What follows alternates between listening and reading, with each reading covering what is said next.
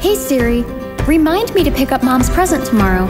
Hey Siri, remind me about family game night on Friday afternoon. Hey Siri, remind me about the parent-teacher conference tomorrow.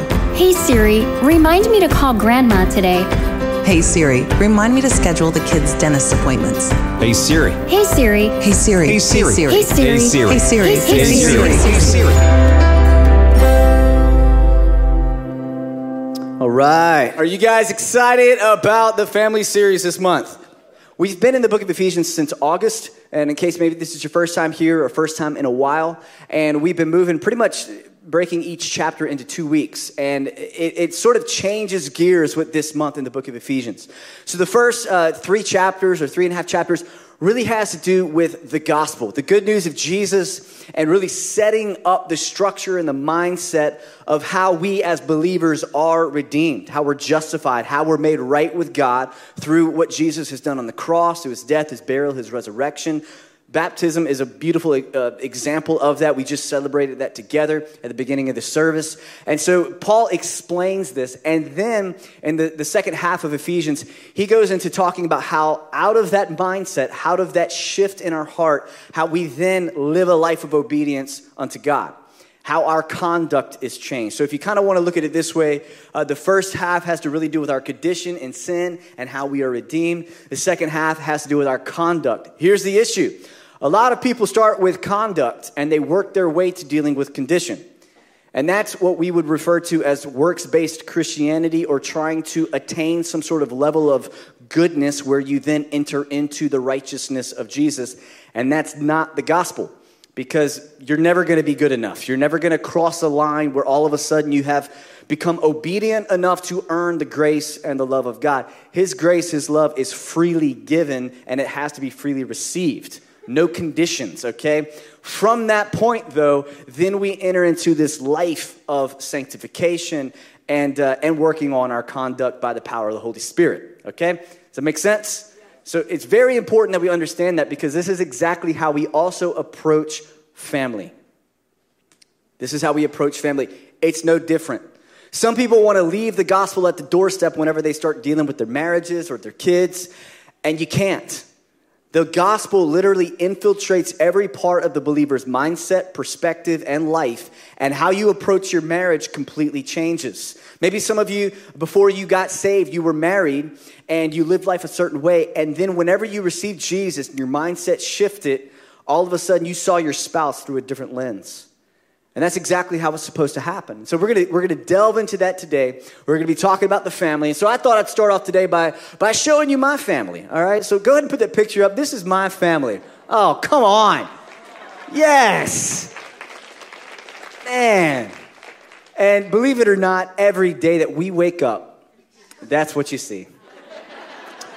My beautiful wife, her hair is like perfectly curled, just like, you know, the kids are smiling every day. Like that's just a regular day in the Ducote house. Yeah, okay. Maybe on Facebook, that's my highlight right there, right? No, we are a normal family like everybody else. Actually, so we're actually on our bed right there taking that photo, and our mattress or our comforter is like pillow, you know, soft white, like just pure white. And it's beautiful. It's wonderful. We actually got it cleaned, not maybe 4 months ago, something like that. And it's beautiful. And yesterday morning, we were just chilling out on the bed, and the kids are in there. It's one of those awesome Saturday mornings, you know, don't have any plans, nothing to do. And so the kids are in the bed, and our little girl right there, her name is Elin. Ariana's the 7-year-old on the left with her mouth wide open. Ha! You know. But Elin, you know, she's just awesome kid, just wonderful kid. She's there, wonderful white comforter. We're laughing, watching cartoons. It's like just awesome. And and then Elin just goes, and she sneezes Fruit Loops all over the bed. Like I'm talking, it's like we have a multicolored, you know, comforter now, like in this one spot. And so I get a napkin. I'm just trying to scoop it and get it, and it just smeared. It's just a wonderful Saturday. That's family. You know what I'm talking about? So, like, that's beautiful. Everybody liked it. I got a lot of likes on Facebook for that. Like, awesome. But reality is that's a highlight, and that's That's not real family. That's not what it looks like, although it's a beautiful picture, and I look at it quite often. Love my family. But real family sometimes is dirty. It's sneezed Fruit Loops on the bed. You know what I'm talking about? There's very intense conversations that take place, and that's just a reality. It's the life that we're going to live. And so the thing about family, though, is I really believe that family is built on a strong marriage. Built on a strong marriage, all right? Yes, if you have children, you have to raise kids, and that's a big portion of the effort that goes into your family is raising kids. But before you deal with the kids and before you are a team trying to raise kids, you as spouses, like that marriage, that is the core of that family. If that marriage falls apart, everything else falls apart. And too many times nowadays, kids become the idol in the marriage, okay? Kids become the main point of the family. And then the mom and dad, they lose sight of each other. You know, divorce rates are highest, like over 25 years now. Like, because here's the deal. When those kids leave the house, guess who's still there? Your spouse. They're still there. They didn't leave with the kids, you know, like... Here you are, and what happens is they haven't maintained that relationship. They've lost connection. Now the kids are gone. That was the whole point of the family. The kids are gone. They're at college or moving on with life. And now guess what? You're staring at a stranger. You don't know them. They don't know you. You're roommates. And now you kind of lost the it. You lost the it factor. Family is built on marriage. It starts with it. Now here's the deal. I know that more than half of you in this room right now have been affected by either divorce or you're in a family right now that feels broken and dysfunctional. And some of the things that I might say today, you might be like, well, it's easy for you to say. I just saw your picture. That's awesome. You know, just wait. Some of you are doing that, right? Just wait till they turn 12. You know, I know. But I'm going to talk about what the biblical pattern for marriage is. I'm going to talk about what the Bible says about marriage. I'm going to talk about how it should be. And I think we should learn and grow in how it should be, because too often we make excuses or we justify where we're at instead of saying, you know, this is where I'm at, but I want to get there.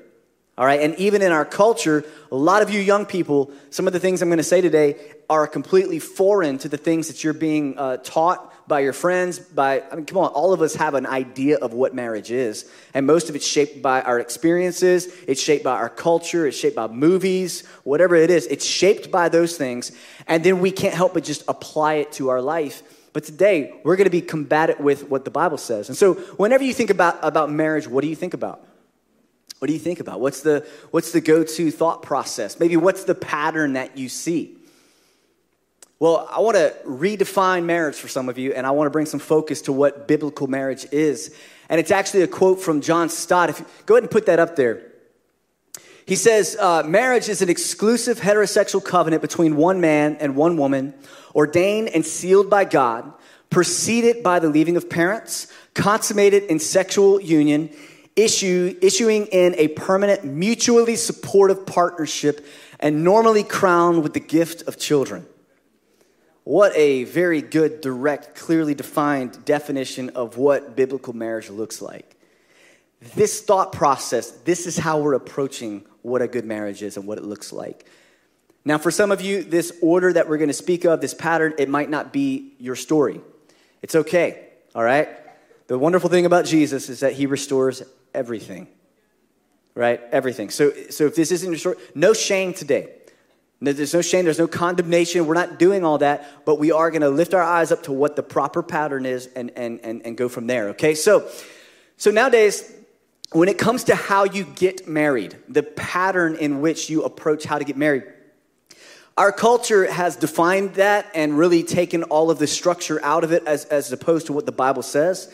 And so we have this tension between a biblical pattern for marriage and a culturally biblical pattern for marriage versus just culture and what they say. And so I want to bring some clarity to what we believe a biblical culture or a culturally biblical pattern for marriage is.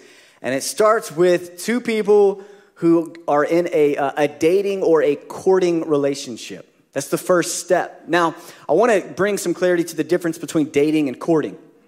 All right? Dating would be like, I'm just like playing the field, kind of seeing what's out there, okay? Courting would be, I am with this person right now to discover if this is the person that I am to go into covenant with for the rest of my life. Completely different motivations, completely different thought processes. But this would be the first step, courting. And there's a lot of history and things were a lot different in biblical times when it comes to this phase. Some of it was very arranged. But for us, culturally speaking, today, there is this phase where two people are discovering whether or not they are right for each other. Number two is then you enter into this covenant or this contractual type of arena in your relationship, a commitment. And this right here is really what I would talk about, or when I'm talking about this, I'd be referring to engagement, when you get engaged. Now, for me and Nadine, we dated from the age of 14 till we were 21. So, like, I've never really had a serious other girlfriend, all right? Like, that's it, which I love. And I kissed one girl my whole life. I think it's awesome. So you young people, you're like, I need to go try some things. No, you don't. No. You get into this engagement process. Whenever we were 21, I asked her to marry me.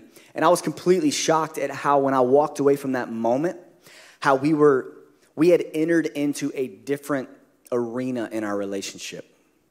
Whenever I put that ring on her finger, I felt like we were already, in a certain way, married. Well, you know what it was? We might have not been legally married, but internally, we were in covenant together. I said, I want to spend the rest of my life with you, and she said yes. That was a verbal agreement between two people who love each other. And in that moment, bam, something happened. So you're in this covenant, and the word contract is a little bit, not very romantic, okay? But it is this mindset of I'm in covenant, I'm in contract with this person, and I'm committed to them. And then there's the ceremony, right?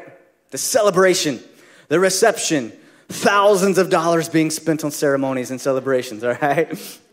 And there's this big to-do, and everybody's excited about it. And then you go into the fourth phase, which is consummation of that covenant. And the thing about these 4 steps is that in our culture, apart from a biblical mindset, we completely misunderstand the purpose of courting. We completely misunderstand it. We date. You get out there and spread your wings a little bit. That's the mindset. Go through different relationships and just kind of get your feet wet, okay, and move through that. We misunderstand that. Let me tell you something. If you're with somebody or you're thinking about getting into a relationship with somebody and you know that they're not right for you, biblically speaking, you are wasting your time by entering into a relationship with them on any level. Romantically, we're talking about marriage, so you could be in a relationship with people, like be buddies with people, but I'm talking about in regards to how you approach dating someone or courting someone. If you immediately see that they live a different life than you, they have a different belief system, it should just be cut off right then. This is what happens. People, they get into a relationship with somebody that's not right for them. And they begin to build on this. And we'll get into the sexual side of this in a second. But they begin to build improperly upon this foundation. And then they have a soul tie. And now they're in love. But I love them. And now that soul tie is deep. Because they've been dating them, knowing that they're not right for them. And they continue to press in through that. And now they feel trapped and stuck by love. And then we as a culture, when it comes to courting, we misunderstand courting. And then when it goes into the whole contract or commitment arena, we run from commitment, don't we? Like nobody wants to sign contracts anymore. So we run from commitment in marriages. In our nation, we're struggling with this committed mindset. So then you've got these people who misunderstand the whole purpose of dating and courting. And then they also don't have this culture of commitment involved. So there's no contract, covenant. We don't understand covenant. When you read the Bible, you've got to read it through the lens of covenant. It's so deep. But then they skip over that, and then they get into the celebration. People spend as much money as they possibly can. They max out credit cards to have giant weddings, but they don't give any regard to what comes after the wedding. So, they have as much credit card debt as they spent on the wedding. It's a terrible way to start marriage. But that's how it is. We accentuate and we emphasize the celebration and the ceremony without the commitment attached to it. And when it comes to consummation, well, in this list, it's the last thing that you do, but in culture, it's the first thing that we do. So we put the cart before the horse, we start off on the wrong foot, so people have sex, and then they build on that. Do you know what happens whenever you have sex with somebody? Internally, in your mind, hormonally, you're literally becoming one with them in your emotions. That's what a soul tie is, and it's a wonderful thing. It's how God designed us. We're supposed to have that in the right pattern. And once we start with this person and I, we are on the same page. And then we're going to commit our lives to not all fogged up with emotions and physical things, but we love each other. We're going to commit our lives to one another. We're going to do it in a planned pattern, preparing for living life together. And then we're going to end that process or really start the journey of marriage and consummation on the wedding night. It's a wonderful pattern that God laid out, and it works. But culture flips the script and celebrates it doing completely the opposite. And even in this room, I know a lot of you are probably struggling with what I'm saying. Don't get guilty. You might be sitting there and this is your story. You did it the wrong way. I'm not here to condemn you. I'm just, again, talking about the right pattern. We got to talk about the right pattern. If we don't talk about it in the church, the kids, they have no idea. All right? Whatever they see on Instagram or whatever is just the norm. It's not the norm. It's not. There's a biblical pattern, and it works well. Why? Because God knows us. He designed us to operate this way, and whenever we flip it all up, it messes it all up. And so, yeah, you can clap for that if you agree. So we want to define this properly. We want to go into this with the right mindset, and I believe from this point, I know that a lot of you are struggling with that. But I want to challenge you to kind of remain soft, remain open to what the Word of God wants to speak to you today. I'm only going to cover 3 verses of Scripture today. In chapter 5, verse 21, and then 32 and 33. So let's start with verse 21. Paul, again, has been speaking about the gospel. He starts talking about our conduct.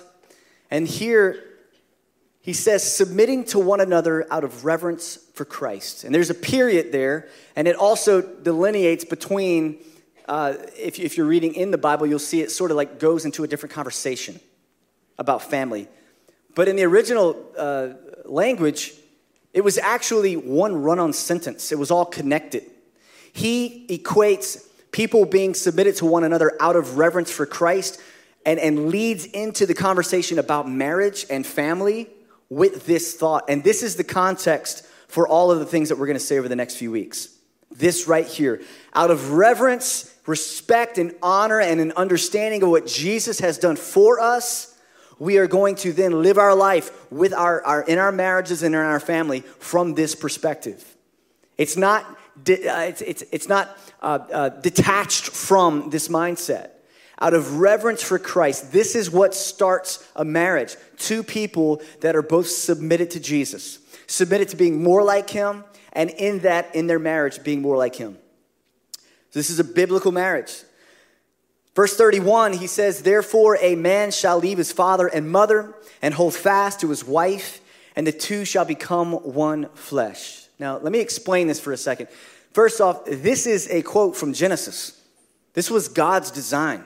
Man didn't make this up along the way. Like from the beginning, God wanted a man and a woman to leave their mother and father and become one flesh, become one person, have one life together for the rest of their life. Now, I want to say a couple things. Whenever you leave your parents' house and you're married, you are a new creation. Like the man and the woman that get married, they are a new family, okay? They're not just the same family who then became kind of like morphed into another one.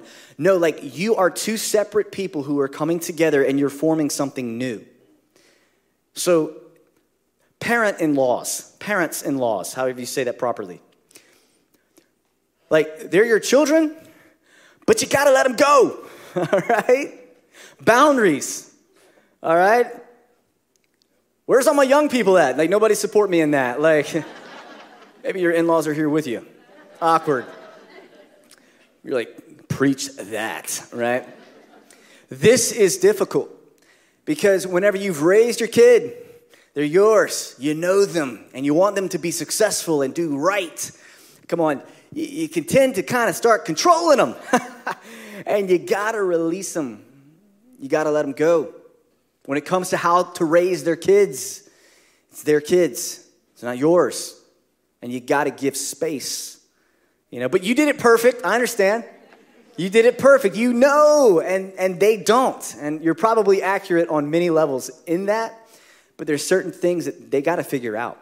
And you've got to realize that they are two people who have left mom and dad, okay? Now, if they're smart and there's a good relationship, they'll still receive from mom and dad, as they should. But at the same time, you can't go live life for them, right?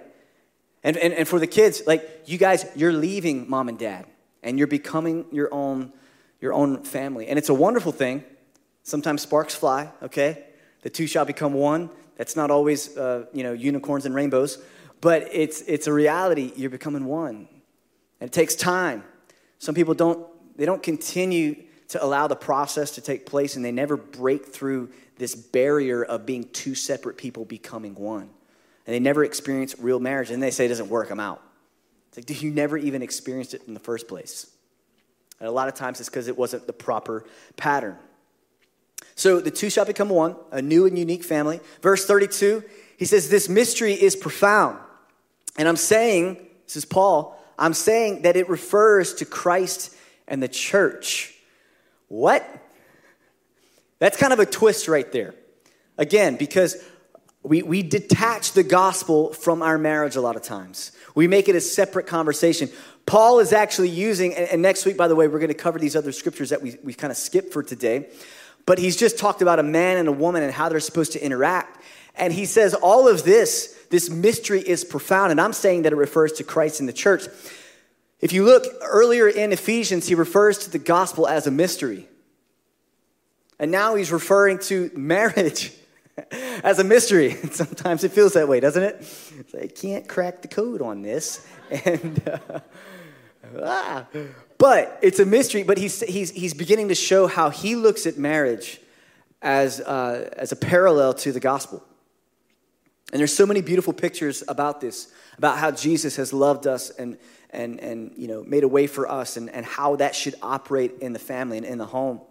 And that's why if you're an individual who has a revelation of the gospel, it's so easy for you to apply it to your home. The problem is a lot of times you got people who, they don't really care about the gospel side of what we're talking about when it comes to marriage, and they just want like give me 12 steps. Give me some things to say, to fix it. And then a lot of people, what they do is they actually try to use vacations and entertainment and things to try to resurrect their relationship. And it's never going to work. Some people, it's like, well, we didn't get off on the right foot. Like, we never went on our honeymoon. So, man, a honeymoon doesn't make a good marriage. All right? It doesn't. There's a lot of things that culture and a lot of people think make a good marriage, and it's not. Let me tell you what makes a good marriage. Two people who, out of reverence for Christ, approach their spouse in that same lane, in that same focus, with that same lens, the same glasses, right? That's what makes a good marriage. Now, some people are like, hey, look, that's great, man. I know a lot of people who have good marriages and they don't follow Jesus. Like, they actually do really well. And that also is, it's just like when people say, I'm a good person, I just don't believe in Jesus. Yeah, you're a good person, not righteously good, but you're good, like generally moral-wise, okay? You make good decisions. You haven't murdered anyone yet. Like, you're good. It does not make you righteous in God's sight. And a lot of people is like, we got a good marriage. We got a good marriage. And it's like, yeah, but apart from Christ, you have a good marriage. You don't have a holy one. You don't have a righteous one. It's the same thing. And this is what Paul's doing. He's marrying this together. He's fusing these two thoughts together and saying, hey, it's not one or the other. It's all in. It's the same. And this is how we've got to approach marriage. So kind of moving forward here, what is the purpose of marriage? What's the purpose of marriage? And I've got a few things I want to say, but one thing that we're really going to key in on, and number one is that through marriage, we are able to be fruitful and multiply. In the context of marriage, we have kids. And guys, look, nothing is ever going to cancel out the need for a child to need mom and dad. The best way to raise kids is a mom and a dad united and caring for a child together as a team. It's the best way. Does it happen all the time? No, but it is the best way. Can a kid still be raised properly and good? Absolutely. Again, not throwing the baby out with the bathwater, but that is what we want, right? So to have kids, to be fruitful, to multiply, to raise them up, we'll be talking about how to, raise kids in a biblical way in a couple of weeks. Number two is to enjoy relational intimacy, unlike any other relationship that you're in. A marriage that is operating properly, there is a level of intimacy, and I'm not just talking about sex, a level of intimacy between these two people that you can't achieve in any other relationship. Where this person accepts you for who you are, loves you in spite of everything, right? And you can trust them. There's no judging. It's a wonderful relationship. So that's number two. Number three is this, is that the purpose of marriage is to glorify God. Everything that we do as believers is to glorify God. And I think that Mark Driscoll really put it the best. He says this, only when marriage and family exist for God's glory and not to serve as replacement idols are we able to truly love and be loved. Let's read that again before we go to the next slide. Only when marriage and family exist for God's glory and not to serve as replacement idols are we able to truly love and be loved. Idolatry, putting anything before God. He goes on and he says, remember, neither your child nor your spouse should be who you worship, but instead who you worship with. Who you worship with. Some of you feel like you're taking off a set of glasses and putting on another one right now, right? I've never thought about it that way. Whenever we say idolatry, a lot of times we're thinking of golden calves in the Old Testament. Like people making images and bowing down before them. And what's really strange, and it's hard to say because we're in a family series, but it's true, is that actually spouses and kids have become idols in a lot of people's homes. They place more worth, more value, more focus, more time and energy on those things, those relationships, rather than at least an equal amount of time with Jesus.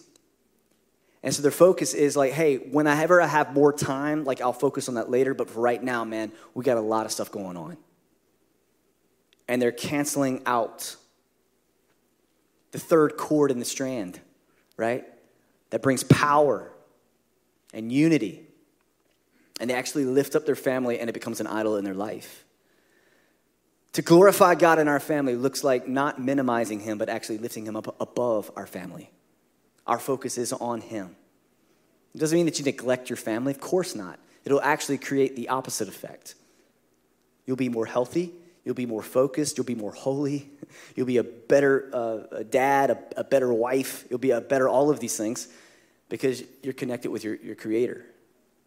That's why we have to have this mindset. Your family glorifies God in the way that you operate as a family. So the primary thing that we want to spend the rest of the time that we have to get together today is on how marriage helps us understand and reflect the gospel.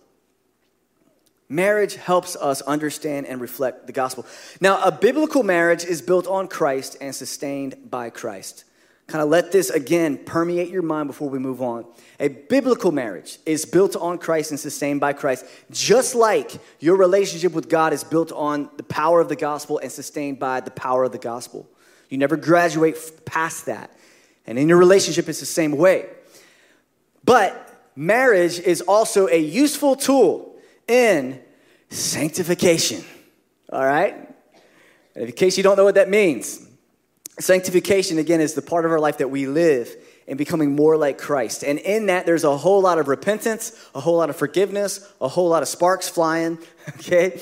And it's where we are being made into something different than who we are by ourselves, on our own natural self. Marriage is a tool of sanctification in our life. Now, here's the deal. A lot of people reach a certain level of sanctification in their singleness, all right? And then they get married. And now all of a sudden they're on another journey of being made more like Jesus, okay? I'm being sarcastic when I say this. Like, it exposes things in you that are not of God, all right? And then right whenever those two people got it figured out, they're like, I got a great idea. Let's have kids. It'll be great. It's a wonderful way to continue the process of sanctification, right? Because levels of selfishness are being exposed in you with every step on the journey. Your character is being exposed. You can hide it with a lot of people, but you can't hide it with your spouse and your kids. I love the way that Timothy Keller put it. He said, while your character flaws may have created mild problems for other people, they will create major problems for your spouse and your marriage. A lot of people think that the person that they're falling in love with will continue to change from glory to glory, all right? Being made more like Christ. And so they actually create this other person in their mind of who they think their spouse is going to be. And they marry that hopeful version. And whenever that person doesn't keep up with that hopeful version of who they will be, they're like, I don't know, I need to find somebody else. I've heard Christians say, I need to find somebody who will seek the Lord as much as I want to seek the Lord. I'm like, no, that's not how it works. That's not how it works. It's also just called spiritual pride, by the way.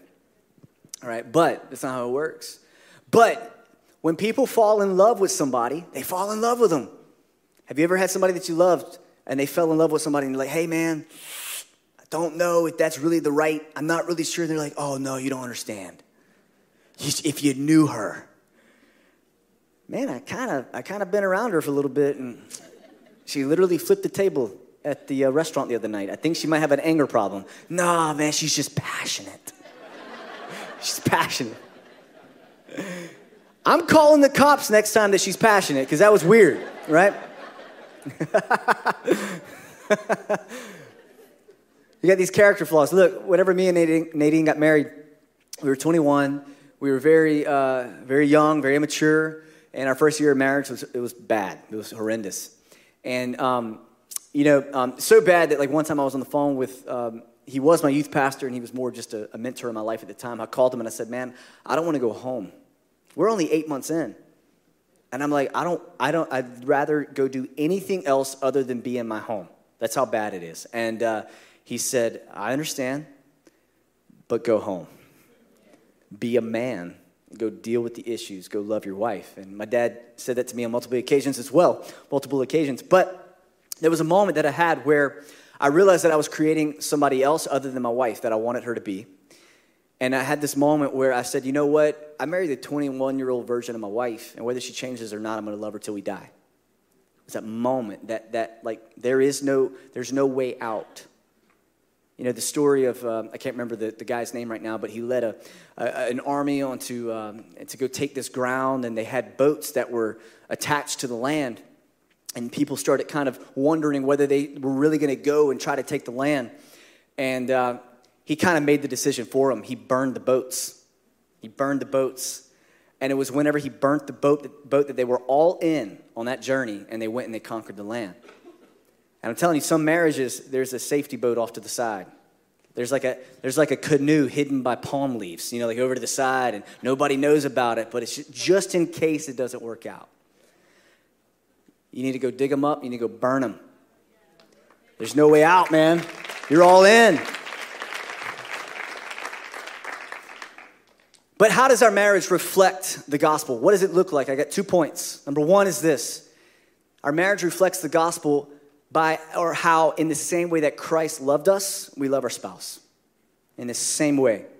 And we celebrate the love of Christ, don't we? We sing about it, we shout about it, it's awesome. But when it comes to taking that love and applying it to the person that's closest to us, a lot of times we hesitate. We hesitate. Why? Because we have a conditional type of love. We have this internal little conditional, like we just reserve, maybe it's for protection for yourself, to protect yourself. You've been hurt before. And so there's this like, well, as long as they do these things, I'll treat them right, I'll love them. But the thing is that that's not what Jesus did for us.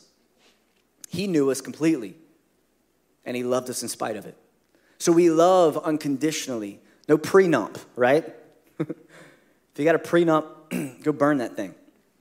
Go burn it. That's your boat. When me and Nadine got married, we got a house, and we had no credit. I mean, we're 21. We were young.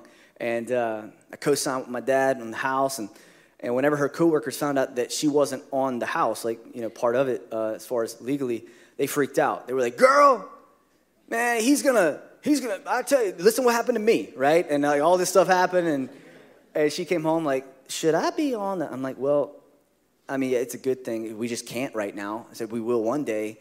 I said, but they're talking out of pain. They're talking out of divorce. They're talking out of, getting cheated on and lied to and all that kind of stuff. I was like, we don't live that life. That's not our home. We're all in. Full commitment. We love unconditionally. Also, we extend grace. Let me tell you something, guys. We, as people, must extend grace to our spouses as much as we extend grace to people we don't know. I know people that for all of us, we tend to be the harshest people with those that are closest to us. What is that, man? It's insane. Why do we speak to our spouses in demeaning ways that if we talk to our friends in that way, we had no friends? I was talking to a couple one time. They were kind of looking to get married. We're talking through a lot of the things that we're talking to today. And there was this one moment where he said something, and she looked at him, and I mean, like this sweetest girl, and she was like, like no, and let him have it. I was like, whoa. I said, let me ask you a question. If you talk to so-and-so, one of her close friends, I said, or have you ever talked to so-and-so like that before? No. I said, then why would you talk to the man that you're about to give your life to, okay, about to enter into covenant together with for the rest of your life? Why would you speak to him like that? What is that? Well, in all of us, come on, y'all, it's selfishness. It's lack of grace. It's lack of forgiveness. A good marriage is made up of two people who are really good forgivers. Really good at forgiving. You gotta be. Why? And out of what context? Out of how Jesus has loved you and has forgiven you. If you can wear that lens every day with your spouse, you will look at them differently, you'll respond to them differently, and you'll love them better. The next thing is that in the same way that Christ gave his life for us, we give our lives for our spouse. When you get married, what you are doing, when you go into covenant together, you're saying all of the hopes and dreams that I had apart from you are all canceled. That doesn't fit today's culture at all. Man, I just lost the other half of you that weren't with me already. When you get married, it's no longer your money, your own money. It's no longer my own personal car, my own personal part of the house. All of that is done away with. It's y'all's money. Come on, South Mississippi. It's y'all's money, right? If you're from the north, you have no idea what I just said. You're like, It's your money together. It's your cars together. It's your home. It's your goals together. Everything changes. Everything changes. And I'm telling you, nowadays, more and more, people come together in independent mindsets, and they come together as individuals, and they don't become one. They remain two individuals who live in the same house. And the things that seem that they're not big deals become giant situations. Money. Guys, listen. I'm not a big fan of having separate bank accounts. Not a big fan of it. Now, I understand businesses and stuff, but you got to be careful with that. When your money, come on, the Bible talks about where your treasure is, or your heart is too. Part of marriage is your money, the fruit of your life. Literally, you go to work all the time. Where it goes, do you both know? Do you both understand? Or do you have separate money over here, your little stash that you're able to spend? And I'm not talking about from a budgetary standpoint. I'm talking about money that's like, they don't know where it's at. And you're like, oh, it's cool. It works for us. Then I'm admonishing you. I'm warning you. Check that. Because what happens is it starts creating a divide. And the wonderful thing is just math, right? It's easy. The other stuff's the hard stuff. Your dreams and your goals, this is the intangibles. Man, start with money and learn how to really mesh together as one. Just want to encourage you with that. Take it or leave it, right? But it's no longer two separate people. If you've been thinking that way in your marriage, look, young people, you don't learn how to be married once you get married, okay? You learn how to be married now. All right, this is a giant thing. It's two people coming together. I know that you have different career paths. I know that you have different degrees. I know that you have all of these things that you've thought about since you were 7. Once you get married, all of that, it becomes one. And this is not popular, y'all. It's not popular. Sometimes one of the spouses may take more of the weight, and you know what I'm saying? That's fine as far as the career path is concerned. But the important thing is this, that you are doing it together. You're doing it together. You're not on two separate paths. This is what God wants. He wants our lives to become one. He wants our money to become one, our possessions to become one. We're united together. And that we would, in the same way that Christ loved us, that we would love one another. And in the same way that Christ gave his life for us, we would give our lives to one another selflessly. Selflessly. When it comes to giving our life away, Jesus is the standard. He's the standard for how to do it. And he did it wholly and completely. Your friends are not the standard of how you are married. Through comparison, I'll say one last very, very practical thing before we move on. If you hang out with people who demean your marriage, if you hang out with people who make light of your commitment, stop hanging out with them unless you're strong enough to withstand it. If you're struggling in your relationship and you go hang out with a bunch of people who actually almost crank that up even more and actually build you up in that lack of commitment and that lack of holiness in your relationship, and it's beginning to get in your head, you got to run. Walk away. Confront it. Don't allow it to seep into your heart. The world is not the standard for how a marriage should operate. Your friends who don't know God are not the standard for how your marriage should operate. Jesus is, right? Jesus is. Let me go ahead and pray for you. God, I thank you for each person in this room. I thank you for their life. God, there's so many marriages and people maybe that are even walking out of broken marriages and broken homes, some that are about to step into marriage. God, wherever we're at on this journey, first and foremost, right now, God, we are asking that you would help us as individuals to see our relationships, to see our marriages through the gospel lens. God, that we would treat one another with love, respect, and honor. God, that we would give our lives away to the people in our families, just like you have given your life away for us. If you're in this place right now and you know that you're far from God, you know that you don't have a really good, healthy relationship with him, you feel like there's a distance between you and him, this is a great moment for you to recommit your life to him, to say yes, to say, God, I know that I haven't been living exactly right. I know that I've been off base. Even today, God, I know that I haven't been living my life, not just in marriage, but how I approach people. I haven't been living through this gospel lens. For some of you, it's to such a place that you don't even believe that you're right with God at all. If your heart was to stop beating right now, you're not really sure, is it heaven? Is it hell? I have no idea where I'd be. But today, you want to make it right. I want to give you an opportunity. I'm going to pray a prayer. I want you to agree with it. Just say, Jesus, I surrender my heart to you. All that I am, the good, the bad, all the successes, the failures, God, I just lay it all down at your feet right now. And God, I ask for you to transform me, to change me into a new person. Change my heart, God, from a heart of stone to a heart of flesh that can hear you. God, I thank you for Jesus, for dying on the cross for my sin and my shame, paying the price for me. and that today I can be clothed in his righteousness. Thank you for that. I thank you for the cross where I find mercy and forgiveness for all sin. God, I pray for every person in this room, every marriage.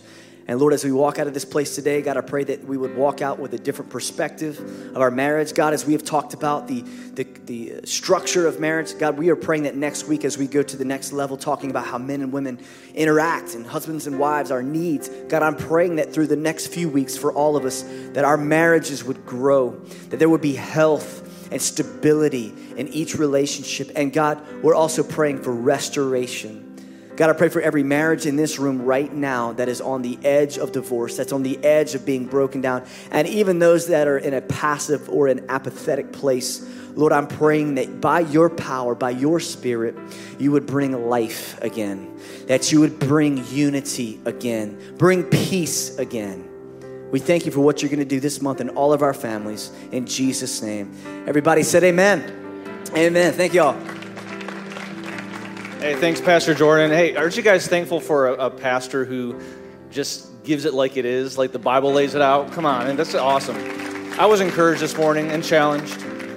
Hey, there are a few of you I know in this room right now who, as Pastor Jordan was praying right there was something going on inside of you where you just felt this thing, just this pull, this thing inside of you. It's like, man, I don't know why, but I feel like I need to just say these words along with him. That's God working in your heart. And don't disregard that. Don't minimize that. That's a very special thing. And when you prayed that prayer, something miraculous actually happened in your life. It's awesome. And I just want to celebrate that with you and congratulate you. But also, I don't want to leave you hanging, because here's what happens is a lot of times when we do that, when we make that first initial decision, when we respond to God for the first time, it's like, okay, that was cool, but I really don't fully know what's going on or even know what to do next. What I want to do is I want to help you in that. Actually, Pastor Jordan made a really awesome video. It's just about 9 or 10 minutes long. It actually helps you know what to do next in your relationship with Christ, because that's what you did. You entered into a new relationship with God. So what I want to do is I want to connect with you this week and get that video into your hands and maybe start up a conversation. There's an orange and white card right in the seat pocket in front of you. It's called our What's Next card. Just go ahead and fill that out. And you can turn it in either right in the back here at our Next Steps area. There's some friendly people back there who would just like to say hey, and they got a little gift for you, and they'd love to meet you. But also, if you're just in a little bit of a rush to get out of here, you can also drop it off in any of the white buckets as you leave. But hey, like I said, I want to get in touch with you this week and help you get started off in this new journey with Christ in the right way. Also, if you're just new to Northwood, maybe this is your first time here today. If it is, welcome. Maybe you've been here for a few weeks and you've been kicking the tires a little bit, and it's like, man, I want to see what Northwood is all about. Same thing, that orange and white card, fill it out, drop it off just like I said, and I'll get in touch with you this week, okay? Also, if there's anyone that just needs some prayer, maybe there's something special going on in your life right now where you don't quite have the words to say in and of yourself, you just need someone to kind of put their arm around you and just pray with you. We always have our prayer team right up here along the front as we leave. So if there's anything going on in your life, make yourself available to them. And then also, guys, we're a giving church. We talk about this every week. We love to give, and it's not just for what we do here, okay? We support so many local ministries and missions, and also we're literally giving and planting churches all around the globe. I mean, it's amazing. So make yourself available to that. Easiest way to do it's online, but there's also some buckets on your way out today as you leave. Go ahead and stand up, guys. That's all I got. Like Pastor Jordan mentioned, next week, there were several verses in that passage you may have noticed that we didn't cover this morning. Next week, we're going to be hitting on the roles in marriage, and that's going to be awesome. So be back here next week. It's going to be great. And tonight, Impact, Whiteout Impact Night, be here at 4:15 to catch the party bus, but a good party bus, a clean party bus. All right, hey, you guys have a great week. We'll see you.